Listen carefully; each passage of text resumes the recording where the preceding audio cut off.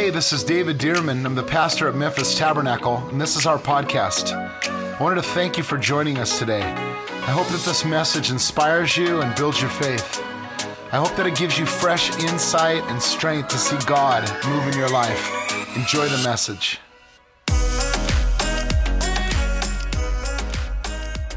Sometimes older couples who've been married for a long time will joke around. I'll say, "How long have you been married?"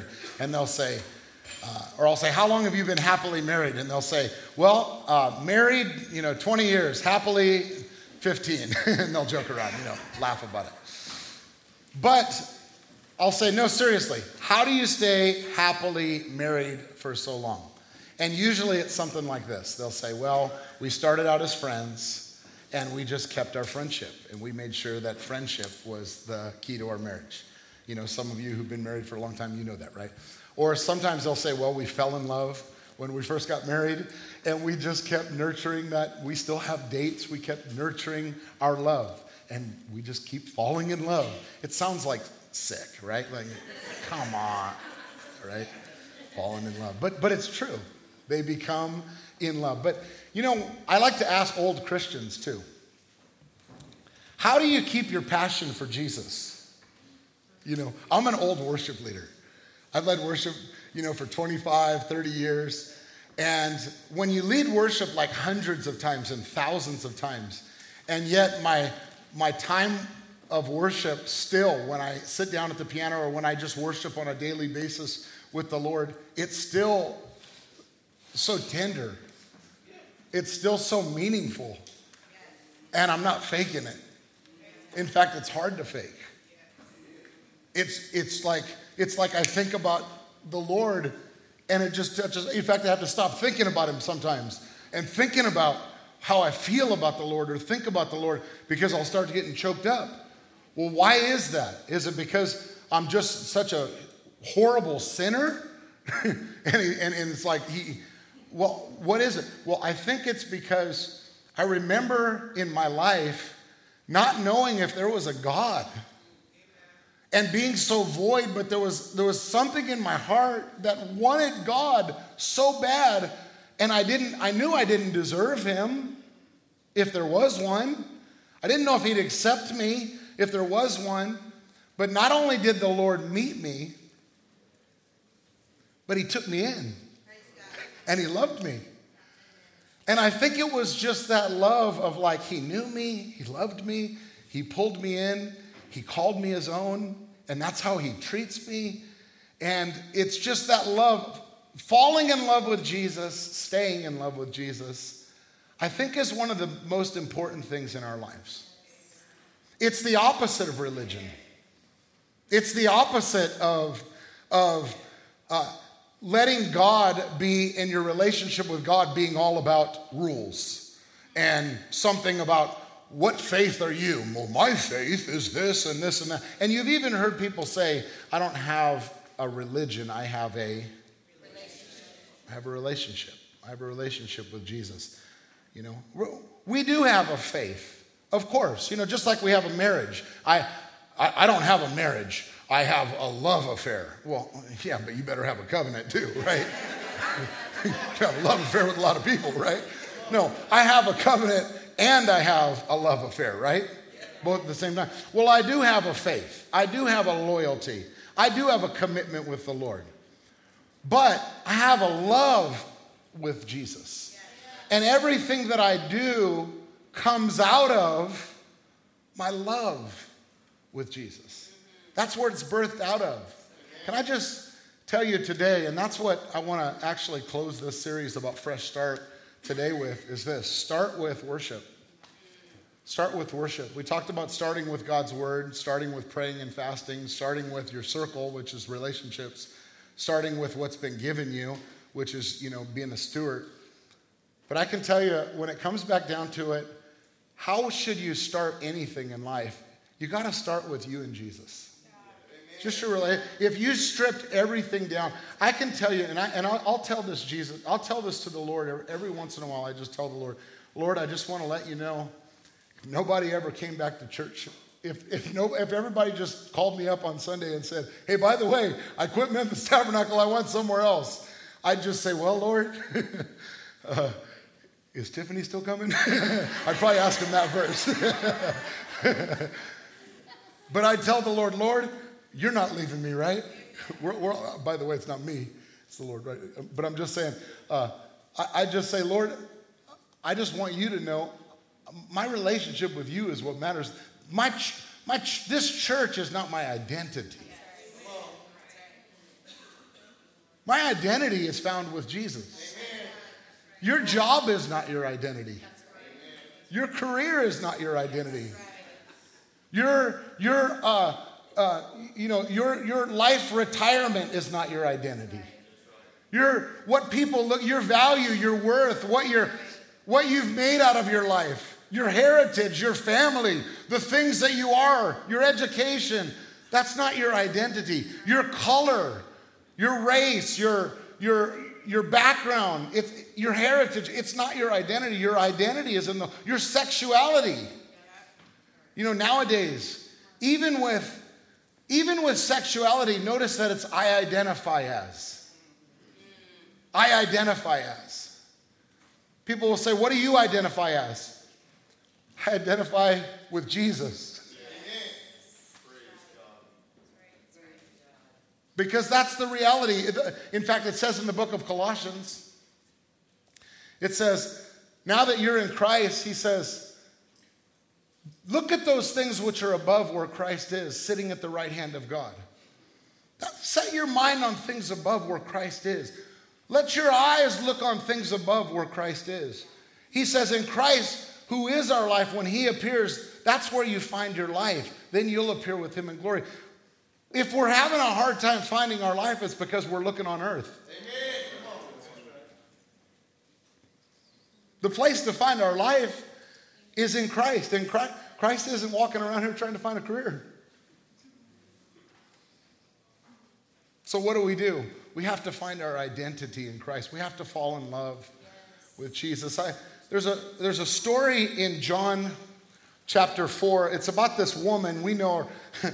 It's funny, she doesn't even have a name. Sometimes these people in the Bible, like the blind guy, how would you like to be? Yeah, I'm the blind guy in the Bible. You get to heaven, you go, hey, what was your name in the Bible? I'm the lame guy. I'm the cripple. I'm the blind guy. Well, this was the woman at the well. That was her name, okay? The woman at the well, and I just want to read this. It's a few verses. I'm going to read it, and then I'm just going to point out a few things about it, and then we're going to sing another song, and then we'll be done today, okay? But I want you to look at this here. It says here in John chapter 1, but would you pay attention with me about this woman, and she was from Samaria, okay? It says, Jesus knew the Pharisees had heard that he was baptizing and making more disciples than John, though Jesus himself didn't baptize, his disciples did. So he left Judea and returned to Galilee, and he had to go through Samaria. Somebody say, through Samaria. So Jesus wasn't even going to Samaria. He was just kind of like passing through. It was kind of like he was driving through, okay? So he was passing through Samaria on the way. Eventually, he came to the Samaritan village of Sychar, near the field that Jacob gave to his son Joseph. It says Jacob's well was there, and Jesus was tired. Somebody say Jesus was tired. By the way, he really was tired. Jesus did get really tired, okay? So from the long walk, he sat wearily beside the well about noontime. And soon a Samaritan woman came to draw water, and Jesus said to her, please give me a drink of water. By the way, you might say, why did Jesus ask her for a drink? Because Jesus didn't have a bucket. Okay, she had a bucket, he didn't have a bucket. So he was sitting there, he was tired. He's like, hey, you have the bucket. Can you give me some water, please? So could you give me some water, right? And Jesus said to her, please give me a drink. And he was alone at the time because his disciples had gone to the village to buy some food. The woman was surprised, for the Jews refused to have anything to do with Samaritans. She was wondering, like, why are you even here? Well, I'm here because I'm passing through. By the way, you ever been on a road trip and you pass through that town and like you got to say, I got to do a bathroom stop. I got to get something really quick, but I'm in and out. Like, this is not where I'm going to stay. It's just, that was where Samaria was, right? Okay. She was surprised, and she said, you're a Jew, I'm a Samaritan. Why are you asking me for a drink?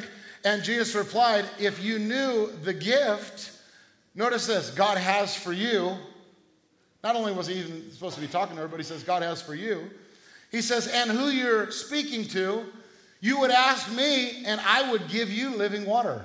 Thank you, Jesus. But sir, you don't have a rope or a bucket, she said, and this well's very deep. Where would you get this living water? And besides, do you think you're greater than our ancestors Jacob, who gave us this well? How can you offer better water than his sons and his animals enjoy? She's talking about physical water. He's talking about spiritual water, right?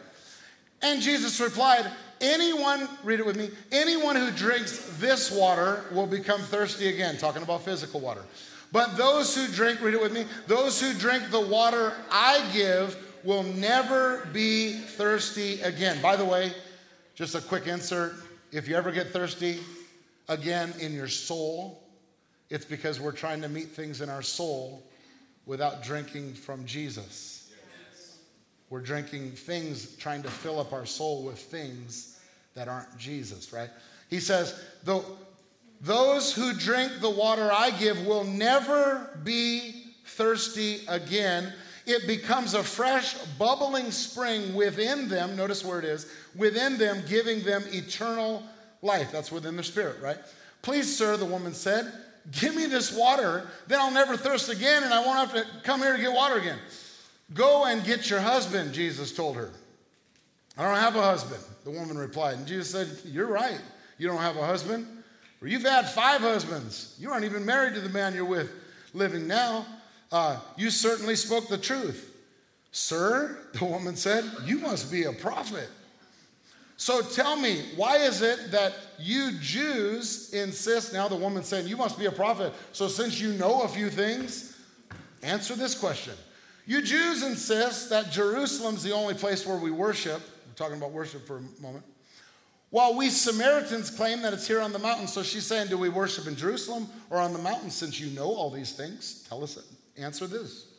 Where our ancestors worship. Jesus replied, believe me, dear woman, the time is coming. See, by the way, this would have been a good time for Jesus to insert, you guys aren't the real worshipers. The Jews are really the ones with the promise. So just back off. Don't ask me about that.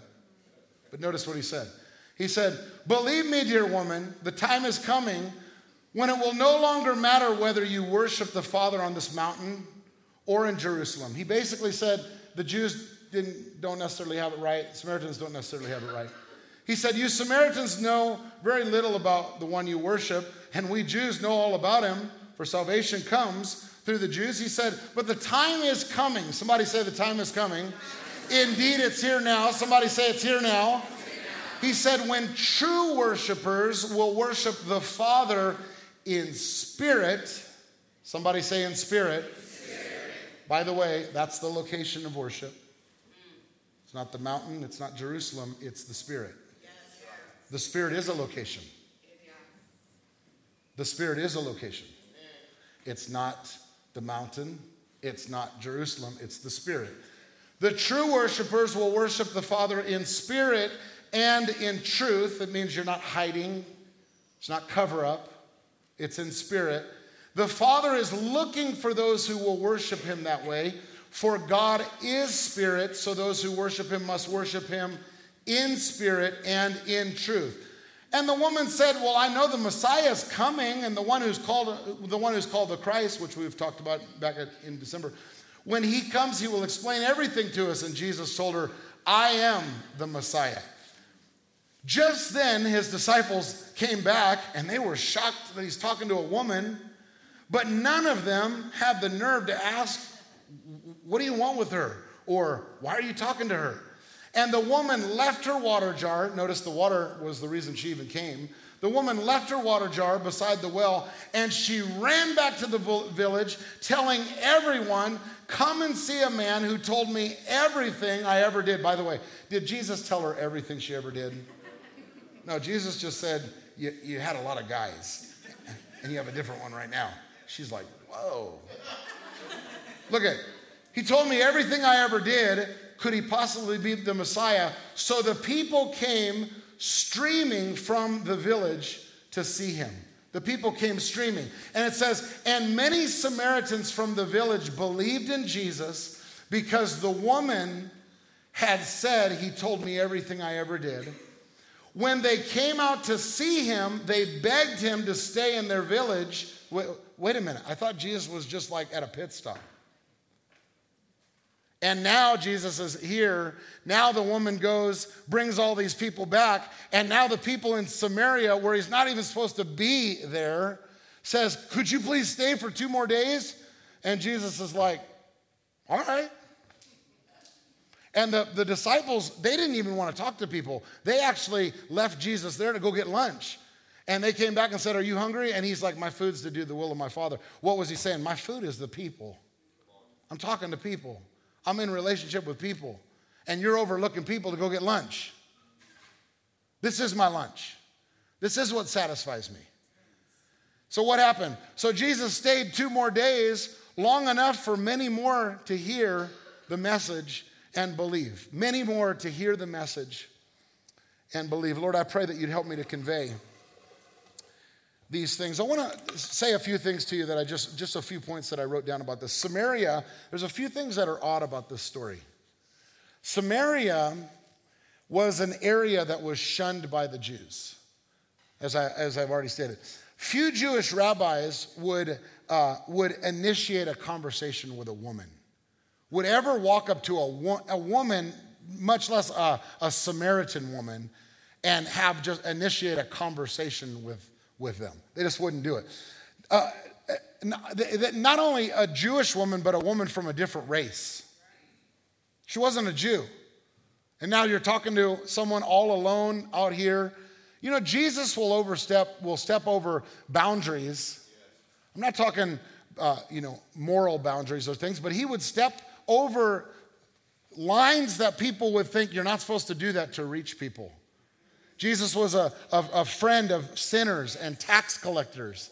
Jesus would walk into places that people would say you're not supposed to walk into places. Why? To reach people. Why? Because he saw hurting. He saw lost people. His heart was for lost people. His heart wasn't about the rules. His mind wasn't on the rules. His mind was that there's lost people. They need help. They need hope. And so what did he do? He'd step into those situations. Besides talking that this woman wasn't Jewish and she was a Samaritan, she was looked down upon, the woman's morals weren't right there. She was like the woman you wouldn't talk to. And yet here Jesus strikes up a conversation with her. Jesus cared about relationships, about people. He crossed cultural, ethnic, denominational lines. Also, what's interesting is this about Jesus. There was something about Jesus and water here. I want you to notice this. At the very first verse, it says that that John the Baptist baptized with water, but Jesus baptized with the Spirit. Notice John's baptism was a baptism of repentance. Jesus was a baptism with the Holy Spirit and with fire. So Jesus, there was actually a different kind of baptism with water. Remember in John chapter 2, Jesus changed the water into wine, right? There was something about regular water into, there was something, a symbol of the Holy Spirit. Well, it's interesting here also that they're talking about well water and natural water, and he's talking about spiritual water.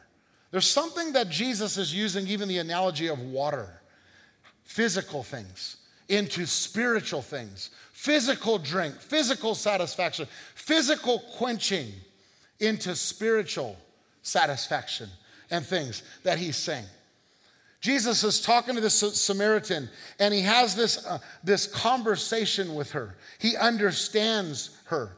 He says, you have 5 husbands. He knows her. He seems to actually have a conversation with her, but knows her. She's sitting here and she's going, how do you know me? Have you ever talked to someone like that and they're going, how do you know me? How do you know me? Like you seem to know things about me. You know me. And then he offers her living water. Not only does he know her, but he offers her living water. She knows he's a Jew and he's offering her living water. And then he shows her the path to the Father. He reveals that he's the Messiah. She drops her pot and she tells everyone she knows. She goes back to her town and she's like forget what I'm doing here. I need to go let everyone know. Here's my big question in this story. I was sitting there and I'm thinking about this. Why was she so blown away by Jesus knowing about her life? I mean, you see these kinds of things. You see today fortune tellers, and you see people, and they'll say things, and they'll tell something about your life, and you're like, oh, or prophetic, and you say, oh, that's cool. Not enough to drop everything I'm doing and go tell the world about it. I mean, I think that was really cool. Like, I'll post something. I'm not going to drop my life and go tell everybody about it. Here's what I think the reason why that it blew her away.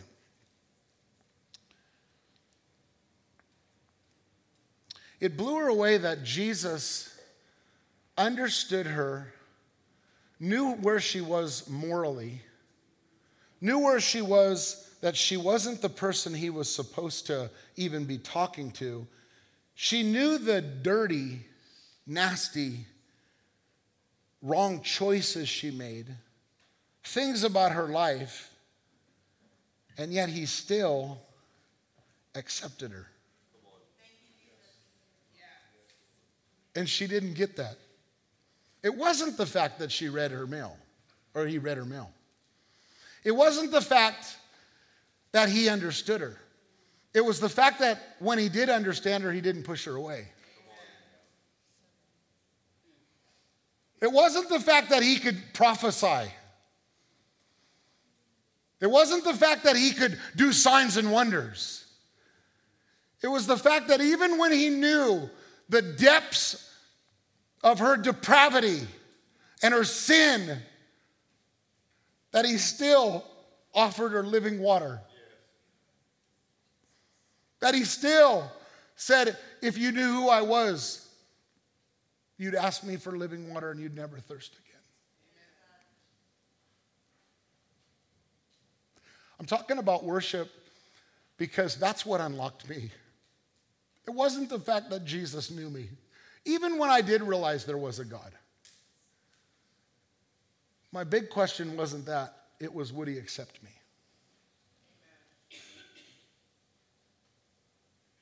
It was, would he take me on in the midst of all my junk? Would he love me in the midst of not only my imperfections, not the things I did wrong, but the things I couldn't even get over today?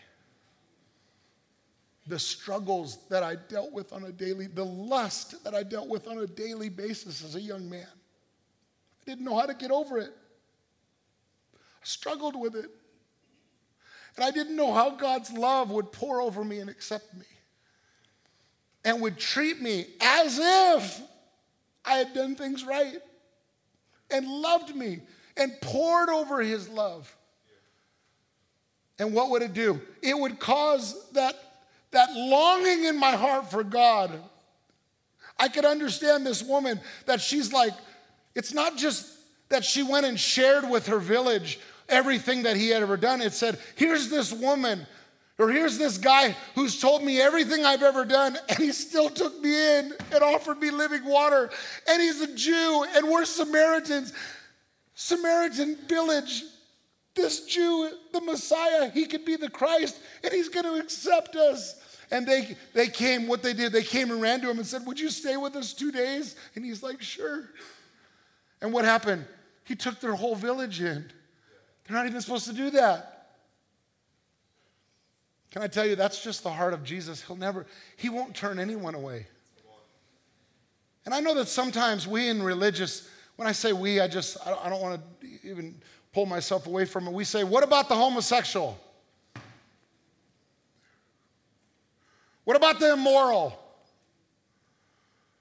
What about the deceitful person? What about the murderer? Thinking of the worst sins you could ever think of. What will Jesus do? Well, they're all in the Bible. What did Jesus do? What did Jesus do? What did he do? Did you see Jesus? Anyone just walk away and just say, you did that? Here's this woman. By the way, he said, I love that the story says, you had 5 and you're with another right now. She was in the midst of a relationship that probably wasn't even godly and right, and she was a great evangelist for her city. Can God use you? Yeah. I'm not suggesting that be the way, nor do I think God is. But what I'm saying is sometimes I think we draw so many religious lines. And here the heart of God is to say, look, would you stop pushing people away? Would you stop taking a lunch break so that you can eventually get to your ministry? Like these disciples. And Jesus is like, hey, I know you're taking a lunch break, but I know this is a pit stop, but Samaria is my ministry right now. Can I just stop and minister to this whole village right here while we're here at lunch? It's the heart of the Lord. It's the heart of the Lord. I want you to see this scripture in Psalm 42:7. It says this, deep calls unto deep. Deep calls unto deep. See, there's something in our souls. There's something in the depths of our souls. Deep calls unto deep at the noise of your waterfalls. All of your waves and billows have gone over me. In the Passion Translation, it says, my deep need calls out to the deep kindness of your love. I don't know about you, but that's what got me. It wasn't God's hammer that pulled me in, because I tried to run from God. I tried many times to walk away from the Lord, and I couldn't. I can't walk away from the Lord. I try to, and what happens? His goodness runs after me. His goodness, maybe it's my mom's and dad's prayers, but his goodness keeps chasing me. And right when I try to get away like I'm on the edge, I would wake up in the middle of the night in a situation, and I'd sense the love and the compassion, not the judgment, the love of God, just saying, I love you, son. And what would it do? It'd make me say, oh God, I love you too. I'm so sorry. Listen, it's my deep need that calls out to the deep kindness of your love. Your waterfall of weeping sent waves of sorrow over my soul, carrying me away, cascading over me like a thundering cataract. Look at this in Romans 2:4. It says, or do you despise the riches of his goodness, forbearance, and long-suffering, not knowing that the goodness of God leads you to repentance? By the way, I'm not condoning sin, because I know what Jesus said to the woman that was caught in adultery. He said, neither do I condemn you. Go and sin no more. He called it sin. He called her out of it. But he loved her first. I think sometimes we want to do the opposite. We want to say, I'll love you if you'll walk out of sin. I'll love you if you'll leave the sin. What did Jesus say? He said, neither do I condemn you. Go and sin no more. Look at, not knowing that the goodness of God leads you to repentance. Look at this last one. It says, do the riches of his extraordinary kindness make you take him for granted and despise him? Haven't you experienced how kind and understanding he's been to you? Do you realize that all the wealth of his extravagant kindness is meant to melt your heart and lead you into repentance? What is repentance? It's just a turning. It's just a turning. It's just a turning. Lord, I want you to, for a moment, would you, just where you are, would you open your hearts? In fact, I know we did it earlier, but would you open your hands like this? And